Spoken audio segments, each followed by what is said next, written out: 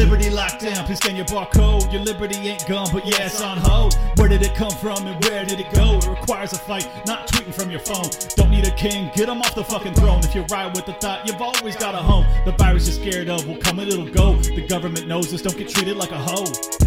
Let's get into the show. Here we go.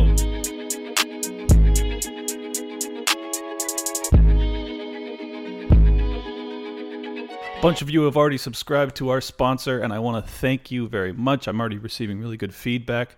If you are interested, if you haven't heard about it yet, please check out the Daily Job Hunt. It is a daily newsletter that you receive for free in your inbox every morning. Basically, it's a little bit of advice on how to get started, tips on hunting for jobs.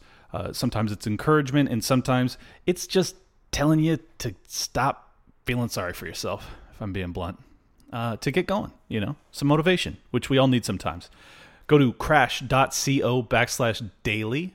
Again, that's crash.co/daily to subscribe to the Daily Job Hunt. It is free. You can subscribe anytime, no big deal. But if you are looking for a job, if you've come to me saying, Clint, how do I get going? How do I get to where you're at in life? Hey, brother, this is a good starting point. All right? No more excuses. Get it going. Crash.co/daily. Let's get into the show. Welcome, everybody, to another episode of Liberty Lockdown. We have another special guest today. This is not my normal realm, but I think it will be tremendously interesting, particularly given the thesis of my show that these lockdowns are some sort of plot to take more power over the people. I have Charlie Robinson. He is the host of Macro Aggressions podcast, and I cannot wait to hear what you have to say about this. So thank you for coming on, Charlie. Thank you for having me. This is going to be good because, these lockdowns, I was at Anarchapulco in February of 2020, which is the largest anarchist convention. I wrote a book with Jeff Berwick. He puts on the conference. I wind up going to him. It's a lot of fun. And we left that conference. That was the middle of February, 2020. And we walked out of there, and I just assumed that everything would remain the same because things had always kind of been the same, maybe slight variations. And then 3 weeks later, everything changed. And here we are now. And I'm looking back on that time at Anarchapulco, which is just a little over a year ago. And it's like unrecognizable. And to think that all of this could happen in a coordinated manner in just over a year is staggering to me still. You and me both, brother. I mean, given that you were, well, let's get kind of the root of your conspiracy mindedness to just, I know this is the standard question everyone gets asked on any show that they go on to, but what led you to this path? Well, reading John Perkins' book, Confessions of an Economic Hitman, I read that in the spring of 2007. And at that time I was living in Las Vegas and I was selling real estate. And it was just booming. It was right before everything fell off the cliff. And I'm reading this book, and John Perkins is explaining how debt is used as a weapon by the IMF and the World Bank to enslave entire nations. And I'm reading this and I'm going, whoa. And then it occurred to me, I was a part of it in a roundabout kind of way, being in this real estate business. Sure. And we were giving loans to people that had no business taking them and couldn't afford to pay them back, and then taking back tangible assets in the form of like a house when things didn't, when they fell behind on their payments. And I was like, oh my God. And I just had this lightning bolt type of moment where I realized I'm part of the problem, I mean, not actually, but I mean, I just didn't realize the game. You were a cog in the wheel unknowingly. You got it. Exactly. Yeah. And so I start thinking, then we have that economic we have an economic incident in 2008, and I lost both of my houses, and all the people, a lot of the people I sold houses to lost their houses, and I felt really horrible for even being a part of it. I felt bad that I got duped as well. I even worked in the industry and I couldn't understand it. And then I just decided that, like, okay, this is kind of like a 3-card Monte type game. They're running a scam. I want to just go around the other side of the table and say, all right, man, just explain to me how it works. Explain to me how it. So I spent the next couple of years when I wasn't working, trying to learn about how money works and the dollar and fiat currency and central banking and all and Wall Street.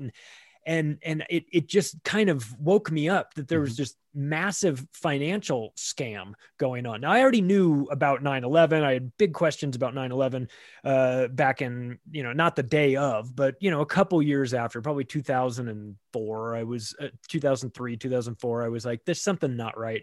But it was a long process. And so I've been working in real estate. I still am. I'm not obviously not involved in, I was never involved in the lending, but it's a component when you're selling real estate. You have to make sure they've got a loan. So you sort of are, you sort of have to know what's going on there. Now, it took years and years to try and figure this stuff out. And one day I was having a conversation with my mom. I was explaining some new, I don't know, conspiracy I had discovered, some new fascinating thing I'd come across. And she's always a pretty good sport. She listens and she hears me and she doesn't tell me I'm crazy or anything like that. And sounds like a good mom. It's a good mom. Yeah, exactly. It's the best I could hope for. Right. I mean, I don't expect her to be like, on board with David Icke on day one, but I was explaining something and she said, this is great. This is fascinating. You've got all this information in your head. What are you going to do with it?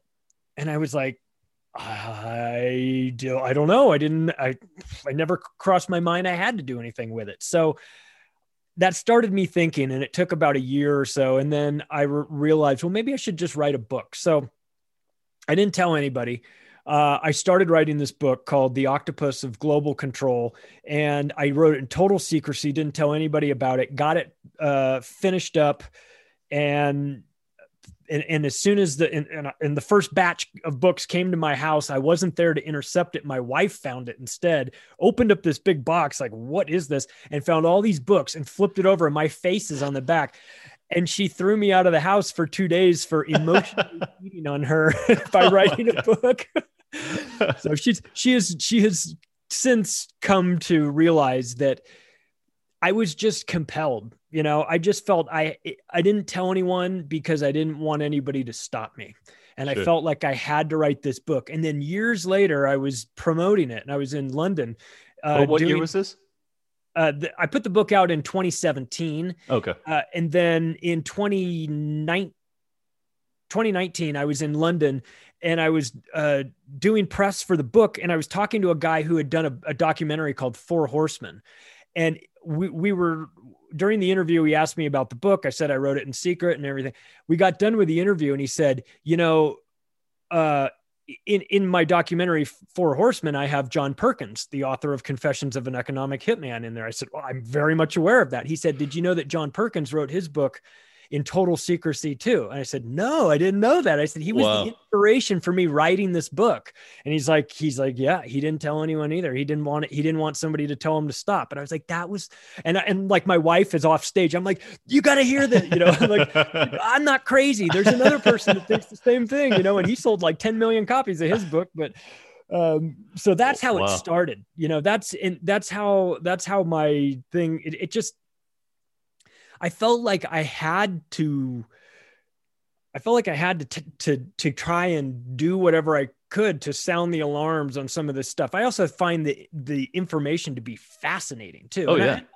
And not to say that it's all true, but I like to geek out about what if the earth is flat, or what if there's a hollow earth, or, all these, I consider those to be kind of harmless, like fun thought experiment type things. Like, oh, what if there is no sky? What if there's no space? Like, you're like, what if there's, that's fun. But then there are people that will say, oh, you're a conspiracy theorist. And I'll say, no, I'm a conspiracy analyst, because some of them aren't true. I'm not writing about the theoretical ones. We're analyzing the actual ones, and there's plenty of them there. So it's an industry that is really kind of strange. It's a bunch of us weirdos that want to get the word out, and we understand that what we're talking about is pretty non-traditional types of things. But once you understand how the system works, you'll be able to see where all this disinformation comes from.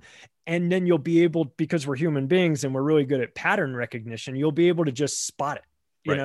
You'll be like, they're using the same thing over and over, or the same terms, or the same person, or here comes a girl to deliver the bad news. They were throwing babies out of the incubators, or how dare you, and you're like, wait a second, they use that girl as a shield to deflect criticism. I get it now. So like, as I would learn more and more, I would feel kind of compelled to tell people about it, to write about it. And there's only so many times I can tell my mom about this stuff, or my wife, before they're like, we're good. We don't want to. So yeah. And you want to, I mean, if you see these things and you believe that they're true, I think it's a totally natural human instinct to try and warn people like, hey, you're being lied to, and this is why, and this is what it probably will mean to your life. And particularly when it comes to the economic hitman stuff, it's extremely valuable information, because you can basically evaluate the economic system that we are operating under today and extrapolate it into the future to see what should I be doing investment wise so that I'm not ran over by these economic hitmen. So that's my first question for you. Well, first off, before I go there, when did you start Macroaggressions? Because I've listened. It's a great show. I hope everybody will subscribe. I started it in just a year ago, March of 2020. I had you timed it well.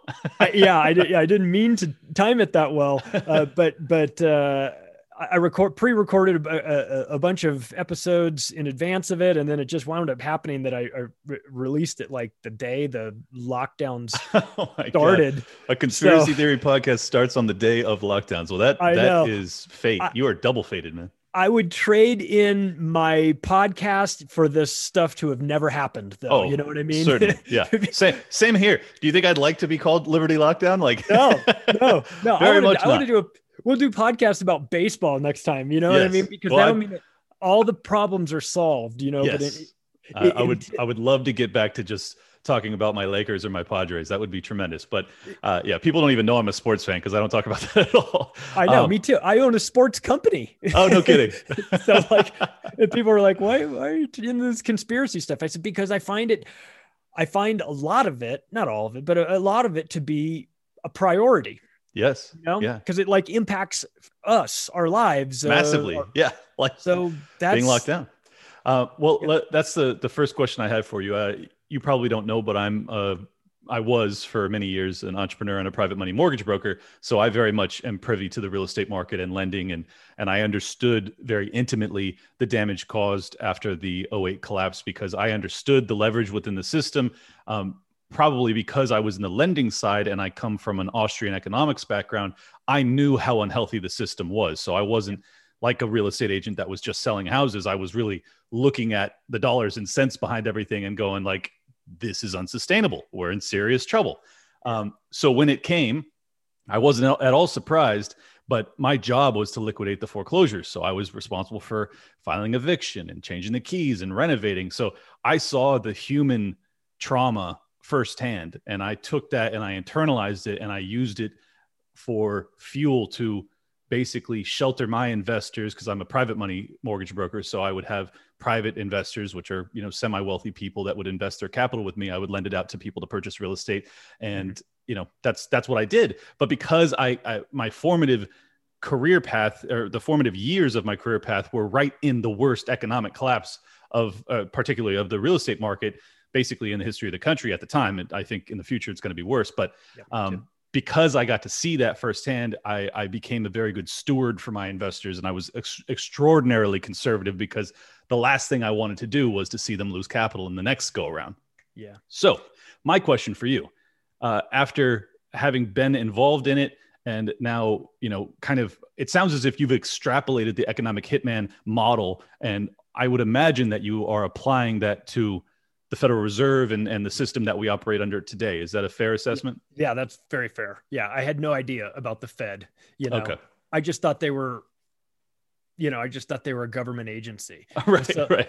I go from that, from me thinking that it's a government agency, to flash forward to 2019, Mexico City, sitting in the airport waiting to catch a flight to Anarchapulco, and I've got G. Edward Griffin right next to me. No kidding. And I said, Ed, I'm going to see you speak tomorrow. And he goes, oh, I'm sorry to hear that. You know, he's such a funny guy. I said, but in the meantime, I'm going to drive you insane with about 800 questions about, you know, and we just talked for like an hour. And so I, you know, to go from knowing nothing about it to sitting with the guy that wrote the book on the Federal Reserve and picking his brain about the creature from Jekyll Island and how it came about. And he's been talking about this for 30 years and why it hasn't caught on. And we're both headed to Anarchapulco to speak about money. And I'm in the real estate business, and he's obviously talking about fiat currency and things like that. Man, it was like an out of body experience, because I just realized like how unbelievably naive and unprepared I was to be involved in the stock market during the dot-com boom, right?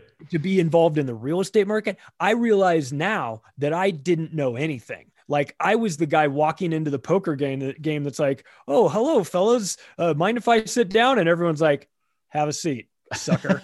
You know, if you don't spot the fish, you are it. Yeah, exactly. And so I had to, so you had the Austrian economics background and you understood what was going on. Now I can see it, you know, now I can see it. And I've described it like this, those paintings those pictures you look at that are all just a bunch of dots and you have to squint your eyes and then you're like, an elephant. Yes. You know? As soon as you see that elephant, you can always see the elephant when you look at that painting, but everybody else can stand there for a long time and never see it. I feel like that's how I am now when it comes to propaganda and when it comes to the sort of the what's going on with the money printing and things like that. I feel like now I hear their terms and I know exactly what they use these funny quantitative easing and stuff like that. I'm like, this is just, they're just disguising money printing. This is just, now it's so obvious. Mm-hmm. Yeah. But when I was in it, I couldn't see it.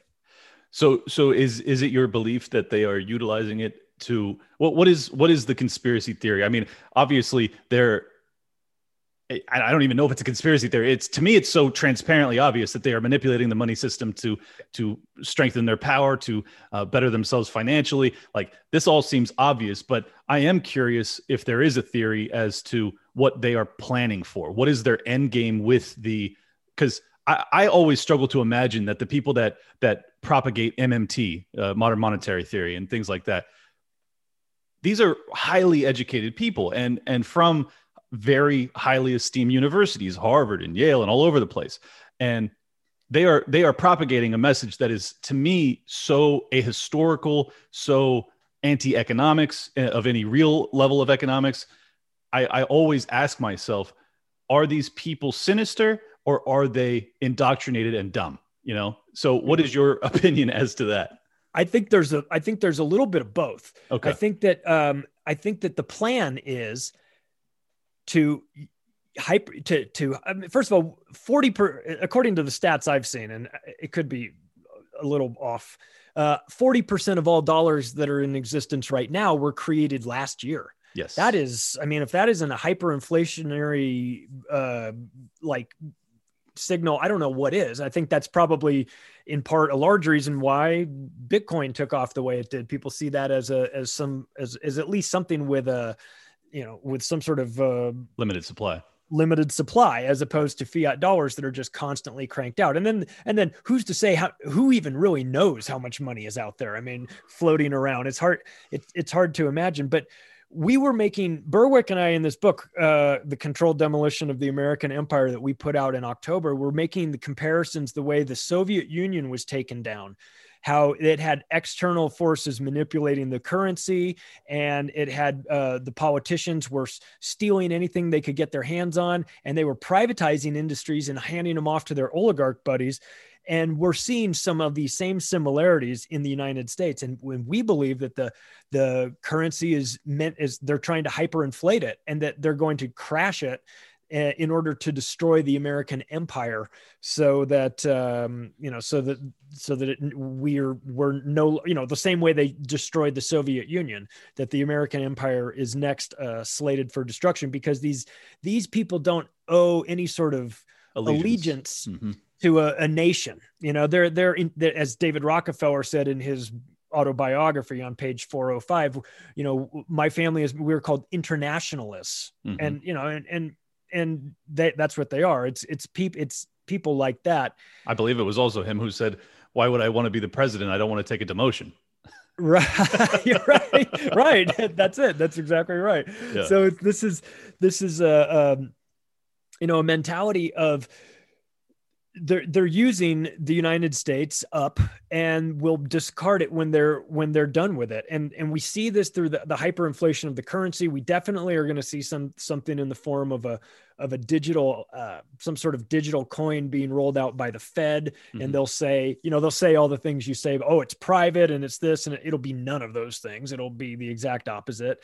Right. And we're already seeing sort of a push towards, cash free. We saw that in 2020. There was like any excuse to demonize cash, they used it. So it's like, oh, coronavirus lives on dollar bills. It's like, stop. Sure. Yeah. So we've got to get rid of them.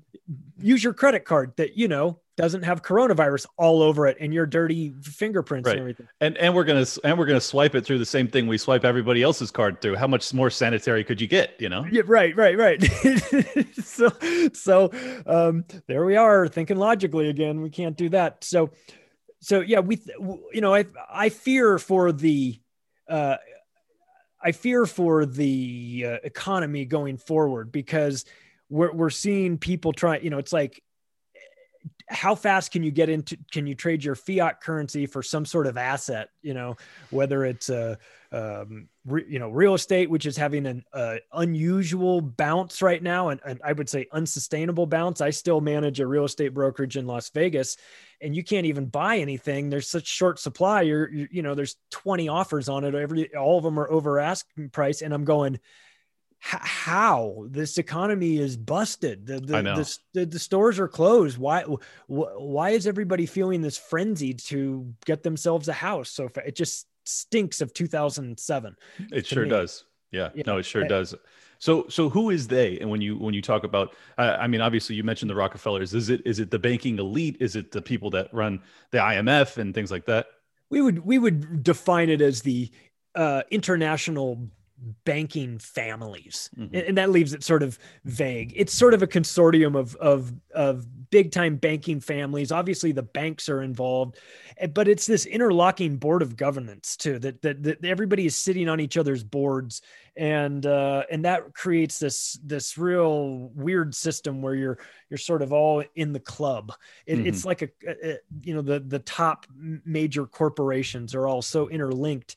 And I think the number was like 147 of them control some massive percentage of the amount of revenue happening every year. So it's this banking elite, we would call them. And I don't find them to be elite at all, to be clear. I find them to be, maybe a better definition would be the predator class. They tend to, and I'm not trying to shit on anybody that's wealthy. I don't mean that wealth necessarily means it, but there's a certain segment of the wealthy that it's never enough. And it's like the thrill of the kill, and they enjoy, like, throwing people out on the streets and doing that sort of stuff. So there's a kind of dark component there in that banking world. And it blends in a weird way with some of the secret societies. I know it gets a little woo woo when you go down that path, but there is some overlap there, and they're into some kind of nefarious things. And doesn't surprise me at all. Well, yeah, and I think it's important that distinction you made is that, like, you should delineate between people that are worth even 10 or $50 million. That's not what we're talking about. We're talking about people that are worth hundreds of millions, if not billions of dollars. So yeah, I think that's the big mistake that people make when they, like, I remember during, what was it? Not Operation Wall Street. What was the Occupy Wall Street? Occupy Wall Street, where they were saying we are the 99%. And I was like, that the 1% isn't that rich? Like, because if you're on the low end of that bracket, you're making like $400,000 a year. I mean, you're not rich. You're doing very well, but you're not rich. And then you have on the other end of that spectrum, you have people making billions of dollars a year. So it's like that 1% window is huge. And I think it's a really big mistake, because like, who doesn't want to create a society where people can make $300,000 or $400,000 or $500,000 a year? Like that's ideal. But Yeah. you also don't want these predators, as you described them. And I think that's an apt description, is that it's not even that it's never enough. It's that the way in which they want to attain it is at the detriment to society. Yeah. You know? Yeah, that's what makes them so unlikable. And they all pat each other on the back while they're doing it. Mhm. It's pretty disgusting. I'm all for creating businesses and doing that, and I've done that myself. Sure. It's a risk. If there's reward there, you can run it into the ground or you can turn it into something great. But it's about how you treat people in the process of doing this, and how what your values are, and you can make a lot of money and still not compromise yourself.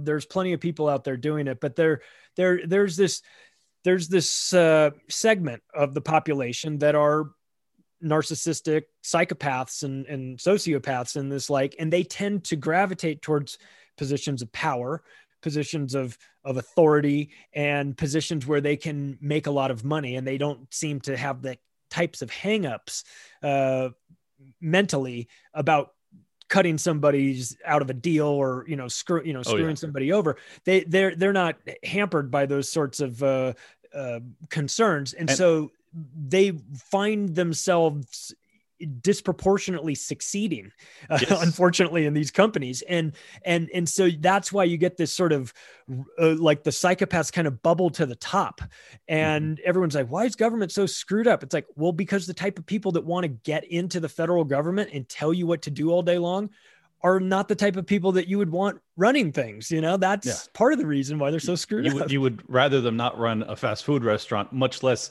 the laws that you have to live under. Why are you appointing these people that level of power? What the fuck is wrong with you? Yeah, right. I completely agree. And for the record, just so that people don't accuse me of partisanship, Donald Trump is one of these people. He is one of those people that would absolutely. He was known for ripping off some contractors and things like that. I mean, this is the level of business we're talking about. If you're a billionaire, you are likely willing to, use contract law to try and rip people off, and you get patent protection, and you use the power of the state to try and better your position within the market. You try to use regulations to crush your competition. I mean, these are all of the signs of the wealthiest of the wealthiest on the planet, and they happen to be completely in bed with the government. And that's how it's always been. But now, because the government is as big as it's ever been, it is worse than it's ever been. And that's my next question for you is, what do you think that the lockdowns was part of this economic hitman plot? Like what's the genesis of the lockdowns? Because as most people know, this is a historical anomaly. This is not what we do. And I am racked with doubt and questions over this topic. So I would love to know what your thesis is on it. Yeah. The blueprint for 2020 was laid out well in advance. It was in a document called Lockstep by the Rockefellers that they put out in 2010, almost identical to it. Then you have Event 201, of course, happened in October of 2019 with the Bill and Melinda Gates Foundation, Johns Hopkins, and they and of course the World Economic Forum, and they ran a simulation role playing something that had been written in 2017, just a few years earlier. It's called SPARS, SPARS, and it's this scenario that happens in the future, 2025, and it lays out almost identical, once again, to the way this pandemic was going to be released, even down to the point in this document. It talks about rappers. They used a fake rapper, and he was going to say this, and this, and it would be a hashtag, get vaxxed. And they show the comparisons to what it is today with Run DMC doing the vaccine cartoons, and they've been their tweets hashtag get vaxxed. If I remember correctly, it's also a coronavirus that is yeah.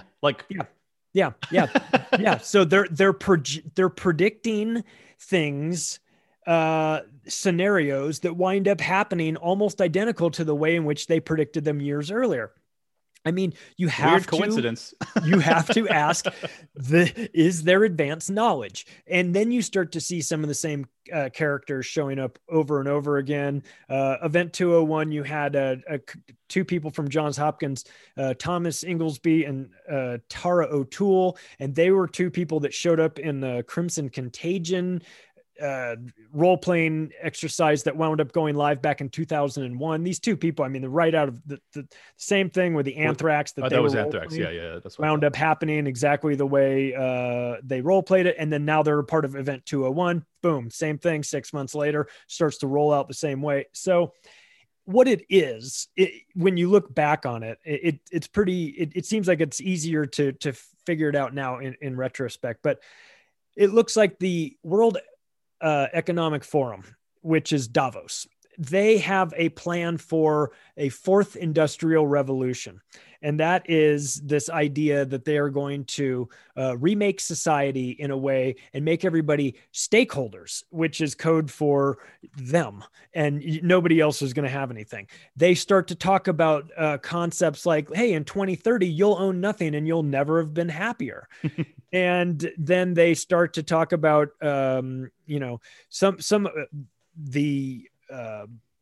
the build back better is a term that we started hearing from Biden administration. Yeah. And they said, well, we're going to build back better. Well, that's from the World Economic Forum once again. And this is a slogan that they've had for a while now, pre-corona. And just from that slogan, it implies something. It implies that it's going to be destroyed because therefore you have to build it back better. Right. So in their slogan, they're basically saying we're going to build back society better. Now, if they run that sales pitch in 2019, nobody cares. Nobody's interested. Nobody, things are fine. Things are normal. But after what we went through in 2020, and then you start to hear it towards the end of 2020, build back better and World Economic Forum, and they're offering this sales pitch of this new society, this new way of living. Now more people are inclined to go, well, this current one sucks. So what are you offering? But they're the ones that destroyed it. Right. They're the ones that destroyed it. And they because they have to destroy it in order to get you to this new paradigm. They have to break the current one. So they're the ones behind this. I believe fully that they are with the Bill and Melinda Gates Foundation and Johns Hopkins, who, let me remind people, was involved and found guilty in the Guatemala syphilis experiment. So there are no angels there. I think these three groups, in conjunction with others, planned this whole thing. I think that the idea was to destroy. I mean, because look at what's happened in the wake of it. You've got to destroy society. You've got to destroy the family. You've got to destroy the way schools are. You've got to destroy the small and medium-sized businesses. You've got to wreck everything and then build it back. I mean, mission accomplished, right?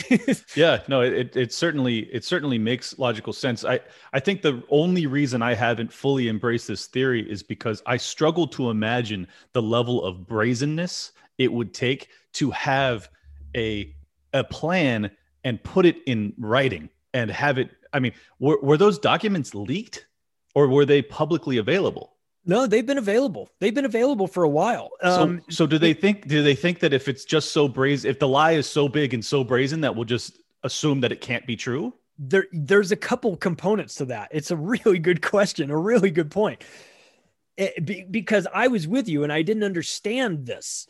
So it's been explained to me by people that have far more knowledge about these sorts of occult components, is that in this belief system that these maniacs belong to, I'm not particularly religious, but I mean, this group, there's a component of them that are into, Luciferians and into that sort of stuff. And I don't say that as like some sort of slur. I mean, that's the religion that they're into. And according to the people that I know that know about that, they say that there's a component there is a code of ethics that they live by that we might not understand, but it is that they can do whatever they want to do to us, to the others, as long as they tell us what they're going to do before they do it. No way. And that offers them some sort of karmic cleansing, and it becomes um, not their problem, not a stain on their soul. They believe that if they explain this, and I've had really good talks with Ole Damagard about this. We talked about false flag stuff, and he's gone into great detail with me about this, that if they put it out there, and it can be done in obvious ways, like overt ways, like like writing books about, right, like the Club of Rome, writing books saying that you're going to invent climate change and putting it, so you could do that, or it could be more subtle in more obscure, like hiding code word.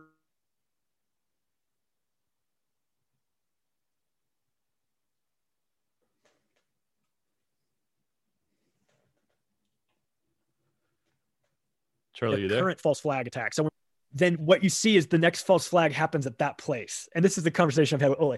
And I know a lot of people go, get out of here with that nonsense. Wait. No, I'm sorry. We had a breakup in the connection. So I heard you at they can hide it in, and then it froze for like 30 seconds. Okay. So sorry. Okay. They can hide what their intentions or what they want to do in the obvious places, like writing books, or they can hide it in more obscure places, like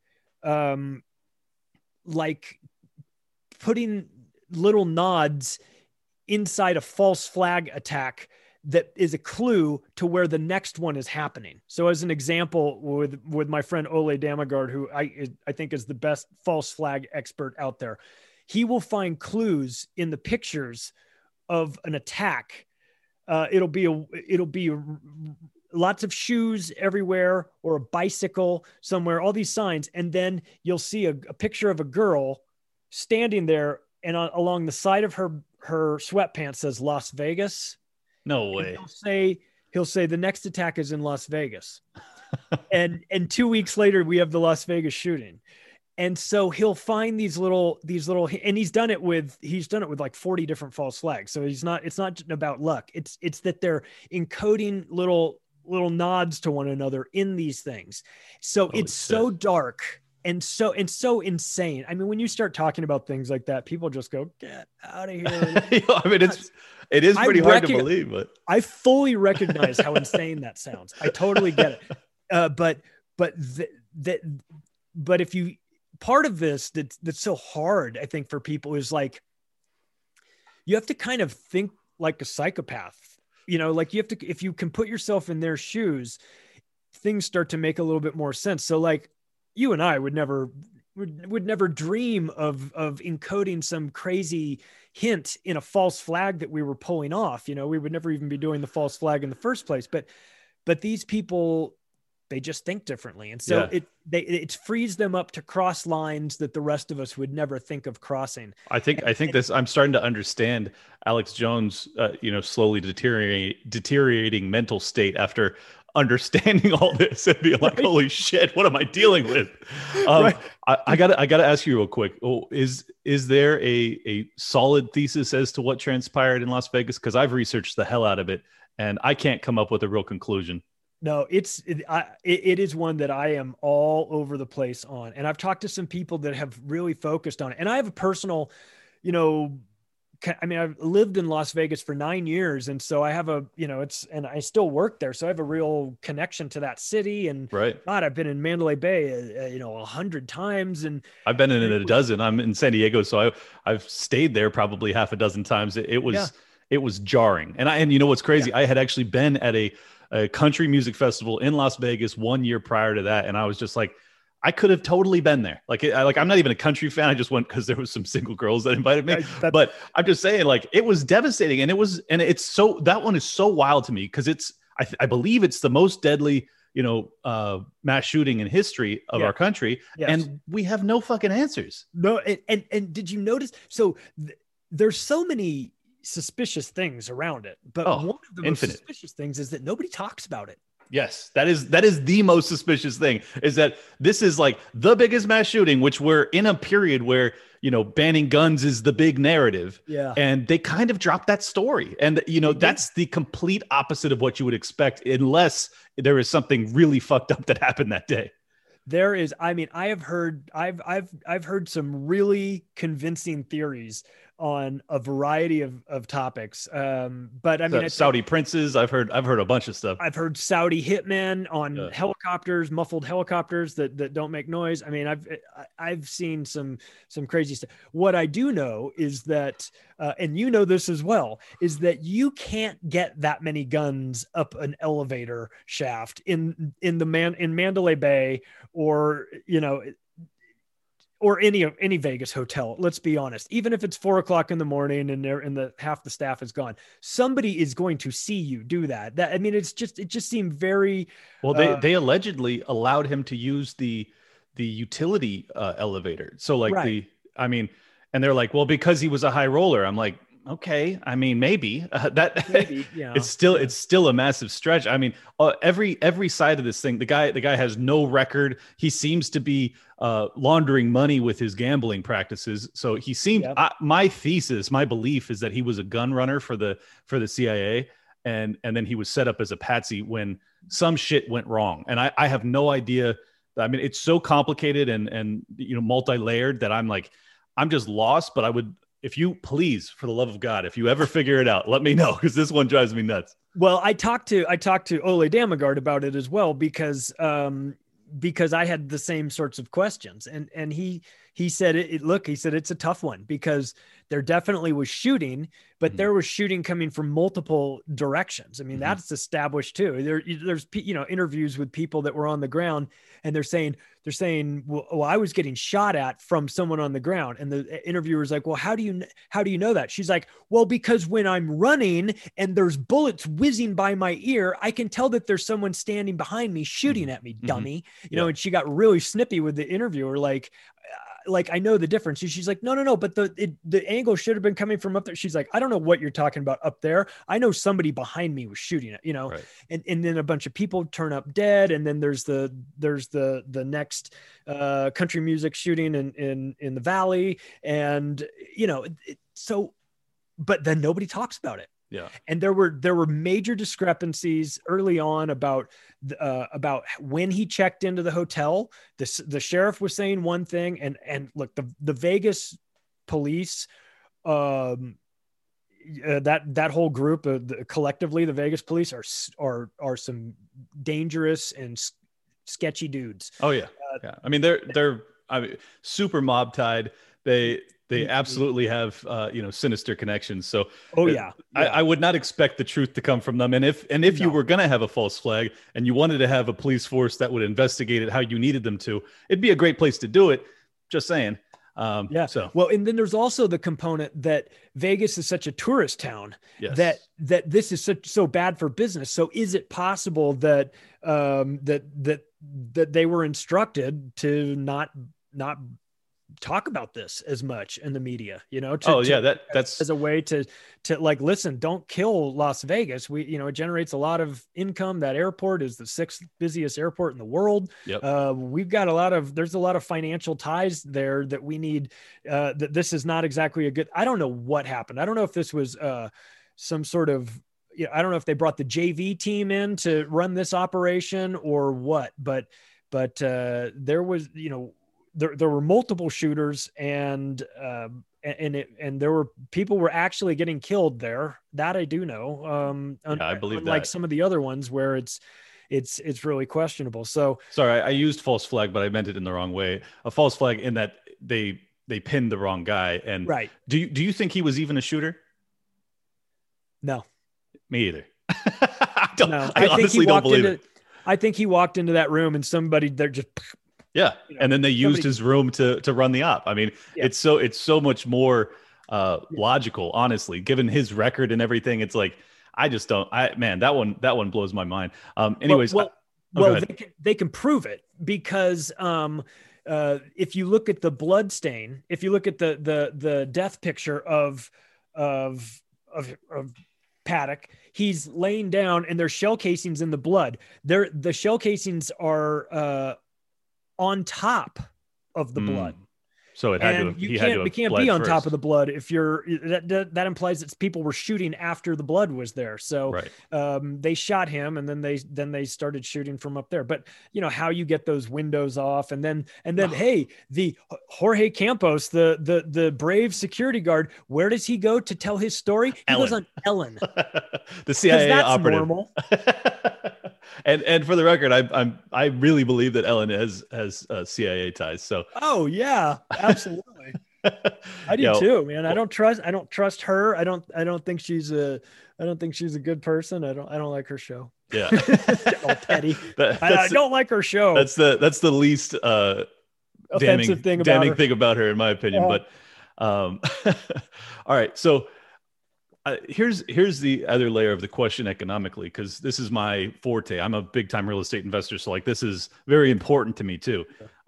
I struggle to wrap my head around why they want a hyperinflationary collapse as opposed to a deflationary one where they can foreclose on the assets. Like historically, in my opinion, it's more beneficial to the banks to be able to take the assets back, the hard assets, and then they hyperinflate, then they sell those assets that they got back into an inflated market. That to me seems like a more logical scam to run if I was one of these big time guys. And obviously the banks are tied into this racket somehow. How do they do you know how they will benefit from it being a hyperinflationary death cycle? I think it just at some point it'll be like, you know, maybe not totally Zimbabwe, but going that direction. Mm-hmm. And they'll say, all right, well, we just have to, you know, let's just rip up the current system. We're going to restart digitally. And it gives them a chance to start the scam all over again. Frankly, the fiat US dollar Federal Reserve scam should have ended years ago. Yes. We just have propped it up with shady accounting and, you know, keeping the petrodollar arrangement and the SWIFT banking system arrangement. So we've got all these tools that we use to kind of keep everybody interested in the dollar, which would be fine if we weren't simultaneously inflating it away, which we said we wouldn't do when we took it off of gold. We lied.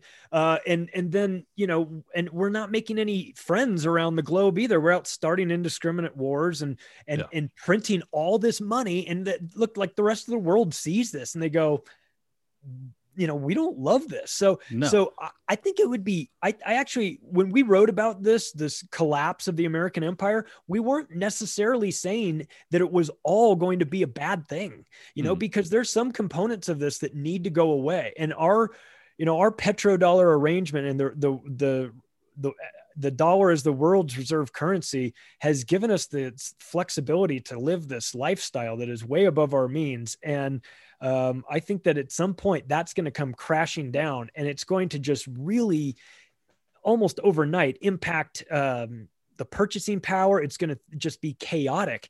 And, you know, the bankers, I just feel like they love chaos. They know how to, you know, they create it. And so they know when to get in and when to get out. And so since they have the levers of power, whatever direction it goes, they can probably come out better than the rest of us. Yeah. It's just, for me, it's hard to imagine them wanting a hyperinflationary collapse because it will be so destructive to the people within the country. Like you really have to be Luciferian to want that because it's going to be awful. And in a way, it really jeopardizes their power. I mean, if it gets so bad, I mean, we're the most heavily armed country on earth in the history of the world. Like if it gets so bad that you fuck with us to the point that we can't get food, yeah, I think you would, even the docile Americans would rise up in that environment. Yeah. So I think they're playing with fire, man. I really do. Yeah. Well, I mean, we've seen what we'll do to an old lady on Black Friday to get a $3 can opener, or we'll knock her ass out. You know, yeah. And we didn't even need that shit. Yeah, think what happens when there's no food. Right. We're savages. You know what I mean? Yeah. So this is it is a recipe for disaster. Yeah. But if you're remaking society and this is part of, and you've got to destroy this, and you've got to destroy America as the centerpiece to this build back better fourth industrial revolution. Mm-hmm. You know, you've already got Europe on board. Europe will do whatever they're toast. Yeah. Through the EU, you know, so they're on board with this already, but to destroy America, Yeah, man, this would be a way to do it. And not to gloss over this sort of unusual tidbit, but there is a military industrial complex company called Deagle, and they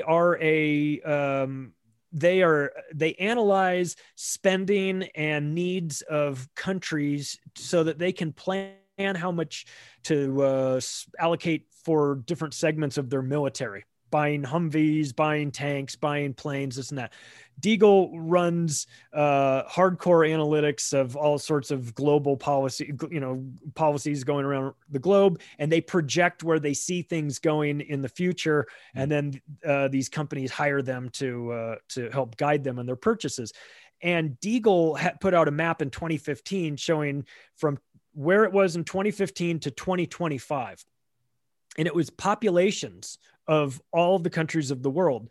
And what was the most alarming was that they had the population of the United States in 2015 at 340 million, and they had the population of the United States in 2025 as 99 million. And they didn't stop there. It went with Canada, it was Australia, it was all of the Western world was cut by like 70%. And that just gave me chills, man. What the hell? When you read what they said was going to be the cause for it, they said an economic collapse and a pandemic. Fucking hell. Yeah. That's incredible. Wow. Yeah. Oh my God. Like, why do you still live here, man? If you think this is true, which I actually tend to believe. I believe me. I am plotting my escape. Okay. You know, okay. I am. It's such a weird thing because it's like you look back on history and, you hear those stories about the Jews in Germany in 1937 that go, yeah, it's a little too hot on the block for me. I think I'm going to leave. I'm going to leave everything behind and get out of here. It starts, things are starting to heat up and you go, wow, that's someone with conviction. And I'm, listen, my wife and I have been talking about this. We're like, where do we go? Where is it going to not happen? Where is this going to be better? You got to know that too. Well, what did Deagle say about the population of Mexico? Yeah, I don't know. I'll have to check the thing again, but it wasn't like mass migration to a certain country or anything. There was no country that went. China went up a little bit. India went up a little bit. Some of these other obscure countries went up a little bit, but by and large, it was just the population went down. Wow. And so that, of course, takes you into some speculation area where you start to say, well, is this part of a depopulation agenda? I know it sounds conspiratorial and crazy, and because it is, of course, but these people sort of have backgrounds and they, like Bill Gates's dad ran Planned Parenthood, took over for Margaret Sanger. He's a eugenics background. Like it's not unreasonable to make that potential connection. It's not, so it's ridiculous that people even push back. Like of all the conspiracy theories that I completely wholeheartedly buy into, it's that a lot of these power brokers have extremely eugenics belief systems. Yeah. And they talk about population control openly. Gates has talked about it. He talked about how his vaccines were going to help reduce the population. Yes. I reheard that mentioned on your episode about Bill Gates, which I found fascinating. And it was a terrific episode. I hope people will check it out. Do you think that Bill Gates is one of these Luciferian types, or is he just a megalomaniac that thinks that he can remake the world in his image type guy? I think that there's something weird that happens when you can buy anything that has a price tag on it. You start looking for things that don't have price tags on it. Like when you're the Rockefellers, you would buy up the education system. You start the compulsory schooling system so that you could shape reality in your own form, get the kids ready to work in their factories. So you create this schooling system that mimics the factories with seats in straight lines and bell rings when, and you got to ask permission to get up and get, you sort of bake this authority into these kids early on so that they'll be great to work at your factory.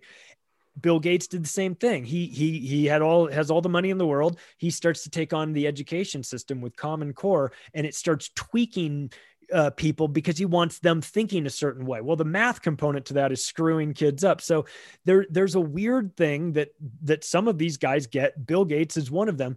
And that is they want to play a role in thinning out the herd. They just feel like there's too many of us taking up space on their planet. And especially when they have a tech background, because they can see where automation is going, they can see where robots are going, and they're just going, look, taking the eugenics component completely out of the equation, just on a logical, manning my factory sort of thinking, there's a bunch of human beings that I don't need anymore. Mm-hmm. They're going to be replaced by machines. They're going to be replaced. I can get a robot for 40 grand that can do the work of 3 of these people, and it's not going to unionize, and it's not going to ask for time off for pregnancies. And it's not gonna, I can just do all this shit. And if you're somebody running a business that answers to shareholders that want their stock price to go up a little bit more, you might be inclined to do that. And so you start turning into a world where the fewer and fewer humans are needed. It's not unsurprising.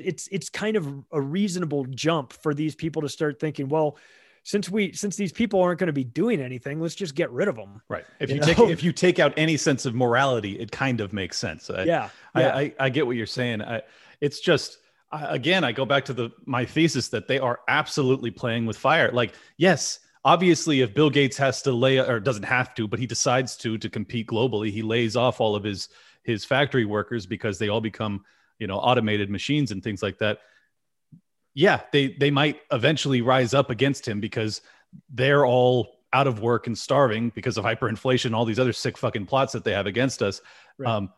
So if you want to take the onus off of yourself, here comes this virus. Yes. So I'm not killing you. This virus is, which I may or may not have had something to do with. What's your thesis on the origin of coronavirus?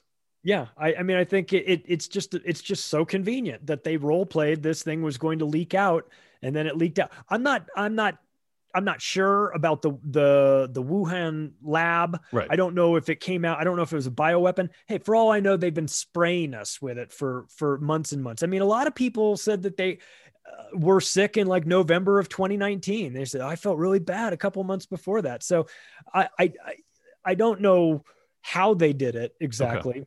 I just know that they did it because once again, now here we have another invisible enemy that we can direct our trillions of dollars towards. First, it was terrorism. You can't, there's terrorists. They're going to get you in America, even though it's statistically more likely to get killed by a vending machine. It's 7 times more likely to get killed by a vending machine than it is to get killed by a terrorist in the United States. And you're about 1 million times more likely to get killed by the contents of a vending machine than you are from coronavirus. Exactly. That is totally true as well. So they've got this invisible enemy, the new version, that will scare people, and it is doing a great job, man. We've got people double masking and wearing visors, and they are and wearing 3 pairs of underwear just in case. They are not going to get it. They are so scared. So do you ever get stunned by the efficacy of their ops? Because like I personally would have never thought that you could break the American people over a virus with the 99+% survival rate. Like I didn't think we would give up all of our freedoms for that. And we did gleefully. Yeah. And it's completely divided our country in a way that I never imagined possible, where you have people that are still like, no, freedom is my priority and enjoying my life and happiness is my priority. And then you have these fucking pathetic assholes that are just like, no, we were going to have the kids kill themselves so that grandma maybe doesn't get a cold. It is. If it wasn't so serious, yes, it would be the most fascinating psychological study you could do, because if we weren't living it.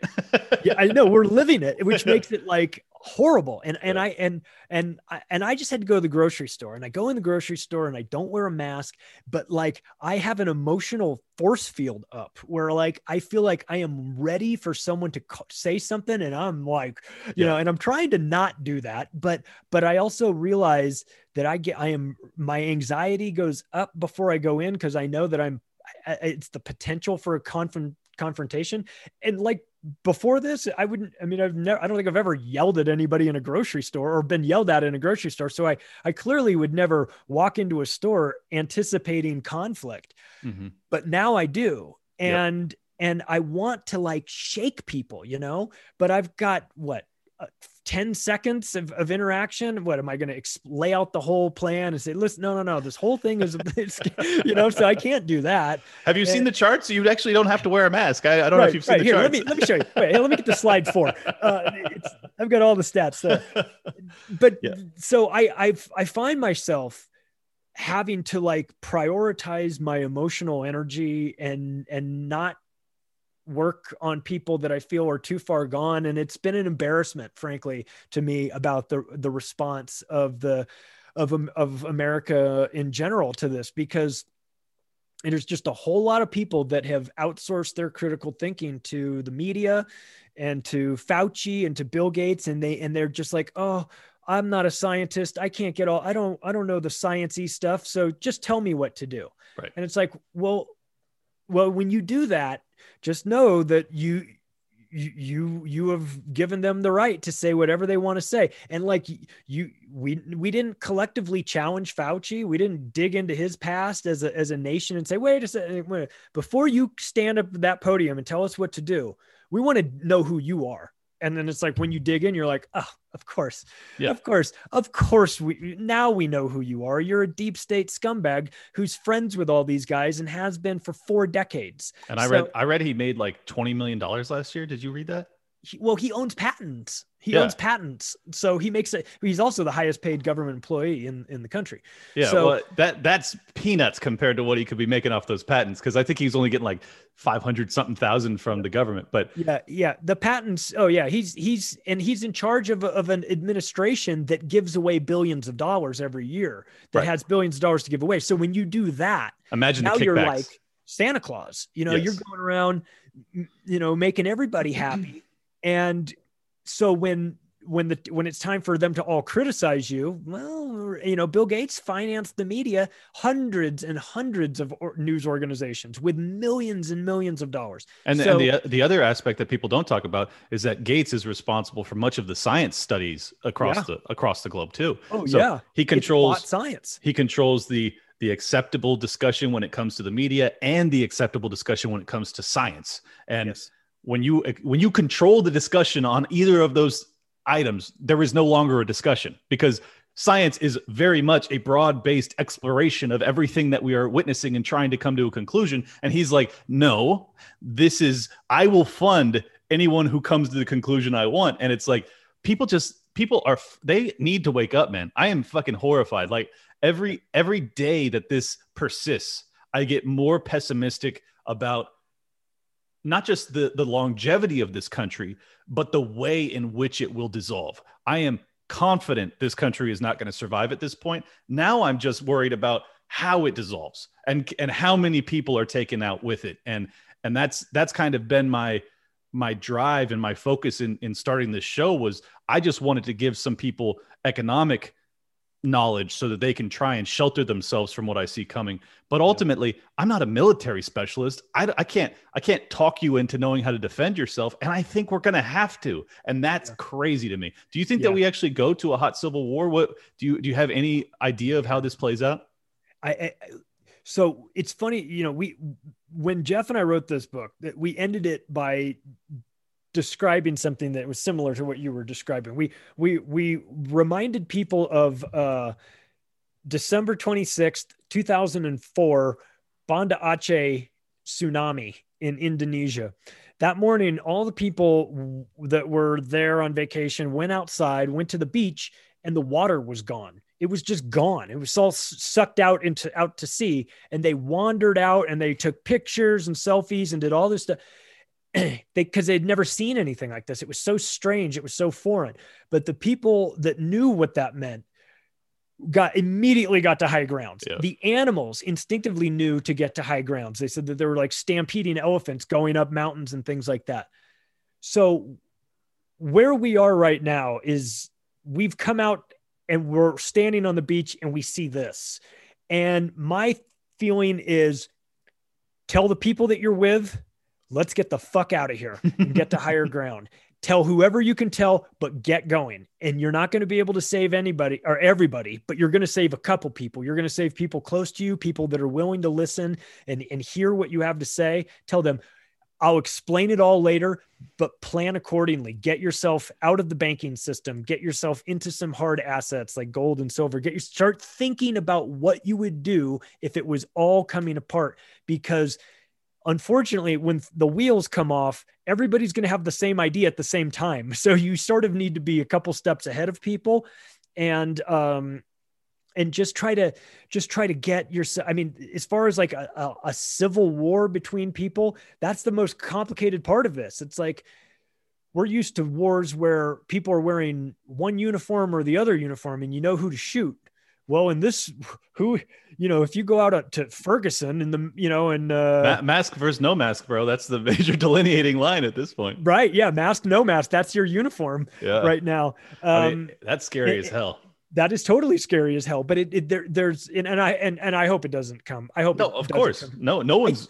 I mean, only the sickest motherfuckers are rooting for that. I'm just saying, the amount of social discord within this country is at such a fever pitch, and there's another invisible enemy that you did not mention, and that's the racism, white supremacy invisible enemy that they are propagating daily, where it's like white people are now the only people that are basically allowed to be demonized in any form or fashion, and they do it in a sense that they are telling us that we have this underlying massive racism and white supremacy problem in this country, and the social discord is very real. Whether or not that problem is significant or not, which I think it's very mild, they have exacerbated the issue in the minds of the people, where they now believe that, like, minorities in particular, probably, it's not all obviously, but many think that the cops are hunting them. And they believe that, and certainly they have plenty of reason to think that the cops have not treated them well. So, like, I'm not trying to justify any of this. I'm just saying the media has created yet another invisible enemy for which we are willing to give up our freedoms and risk everything to try and fight. And I think that in hindsight, we will look back on it much the way we did COVID, much the way we did the war on terror, and we will say to ourselves, what have we done? What have we sacrificed to try and fight this? And did it actually win? Could we win any war against this phantom that we're all horrified of? And it's just psyop after psyop, man. It really feels like that. Yeah. Yeah, the white guilt thing is a weird lane that we've been put into. I mean, it started in porn, right? You've got the cuck videos, the 5 black guys, 1 girl, and then the white guy sitting in the corner sucking his thumb. Like, it started there, and now it's spread to like Ferguson. I didn't even think about that side of it. We have to apologize for everything we've done. It's like, listen, I get it. There's been a lot of white people who've done some shitty stuff. Of course. We can't deny that. And there's been a segment of the white population that's been in power for a long time. I think more so than us fighting black versus white, if we could temporarily just call a timeout to all that stuff and recognize that it's really all of us versus the predator class. If we took care of that problem first, then I think a lot of our differences would magically go away, because 100%. I think they're responsible for creating this chaos that makes us hate each other. 100%.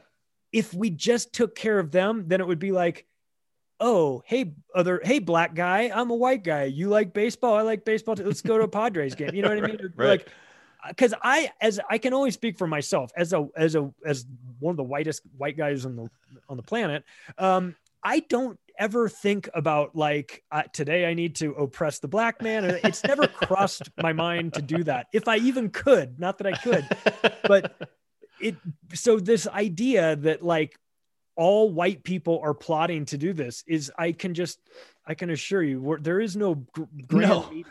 There isn't, but that's what's so offensive about it, is that I feel on the defensive and on guard to these accusations of racism when I've never treated someone of a different race any differently in my day-to-day life. Like I've treated some people of minority class in a shitty way because I thought that they were being shitty to me. But same for fucking white people. I've treated people that suck like shit because they suck. And that's how I've always gone about it. And yet now because, and this is my view, because of Keynesian economics, modern monetary theory, interest rate manipulation, the Federal Reserve's existence as a whole, it has created income inequality, not to mention government regulations, which actually were genuinely racist, that actually exacerbated the issue of poverty within the Black community. These are the power brokers that fucked you up. These are the people you should be upset with. You shouldn't be upset with your everyday white dude. There's plenty of fucking poor white people that exist on this planet too, just for the record. And it's like they have us at each other's throats based off of skin tone, when in fact the battle is over the power. And the power is all up there. And we are fucking looking at each other when we should be looking up. And it drives me crazy. I 100% agree with all of that. Yeah. And if we could just get everybody to calm down.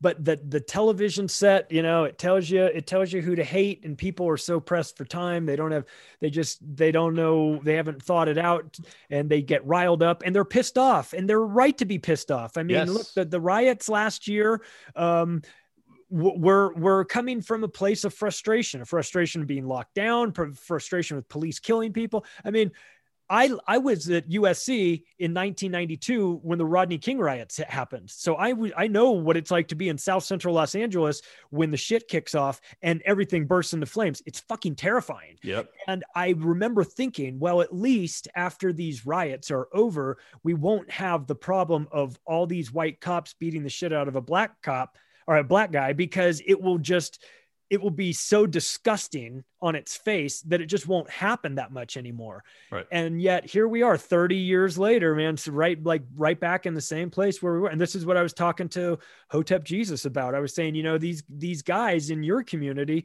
Al Sharpton and Jesse Jackson, have been marching the community around in a fucking circle for 3 decades. Because you did this when Rodney King got his ass beat and the cops got off, and you rioted and you were pissed off. And here we are three decades later, and we're having the same conversation. We're having the same riot and the same thing. It's like, I don't think those guys are helping. And he's like, I don't think they are either. I think they don't represent us. Yeah. Hotep talks a lot about grifting.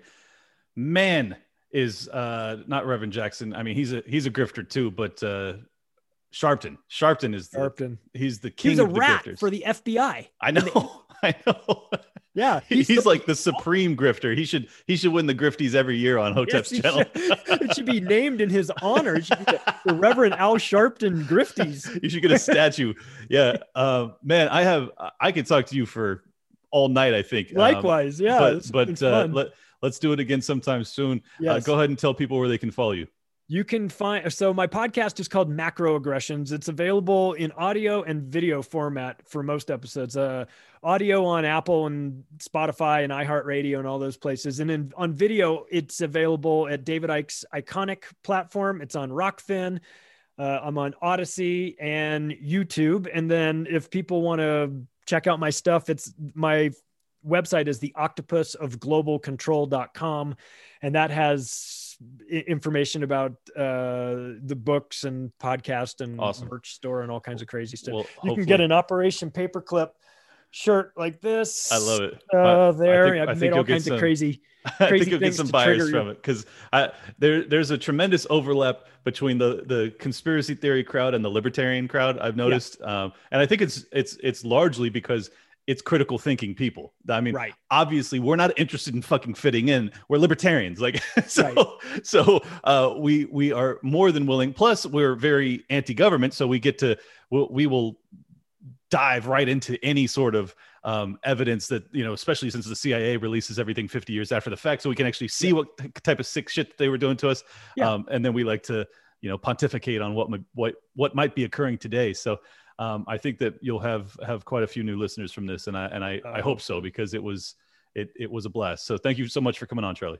Thanks so much for having me. I appreciate it. Talk soon.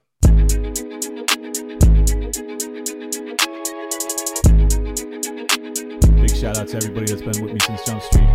Appreciate y'all. World premiere. Welcome to Liberty Lockdown. Please scan your barcode. Your liberty ain't gone, but yeah, it's on hold. Where did it come from and where did it go? It requires a fight, not tweeting from your phone. Don't need a king, get him off the fucking throne. If you're riding with the thought, you've always got a home. The virus you're scared of will come and it'll go. The government knows this, don't get treated like a hoe. Like Nico and Shane, you're probably wondering what's happening. Scared Hollywood left these lyrical fappening. A typo with Luke might bring them nooses. We all bite the bullet, I'm the king of the gooses. Freckles and Brit didn't know I could spit. Know I was a patriot, but now I'm the shit. Peter Quinones, invite me on. Which podcaster sends custom songs? Part of the problem, now I stand with the people. Dave showed the way, but I am unequal. Lions and Liberty, now hear me roar. Beat running out, but I got a bit more. Robbie the Fire, always running his mouth, but I made him a sandwich, now I'm man of the house. No malice for Nick, but you're welcome to quit. I'll win over BLM with the fire I spit. Friends against government, just call us fags. Copy the Cairo, put mummies in the bag. Allowable opinions get thrown on the ground. Silky Smooth Tom was the only sound. Getting so hot must be Air July. Screaming in the mic, the Ripper 59. Maj Toure showed that black guns matter. Now all these lefties got crazy small bladders. None of us wanted war, but we're ready. You know I be bopping, ain't rock steady. Liberty Lockdown, please scan your barcode. Your liberty ain't gone, but yeah, it's on hold. Where did it come from and where did it go? It requires a fight, not tweeting from your phone. Don't need a king, get him off the fucking throne. If you ride with the thought, you've always got a home. The virus you're scared of will come and it'll go. The government knows this, don't get treated like a hoe. Let's get into the show.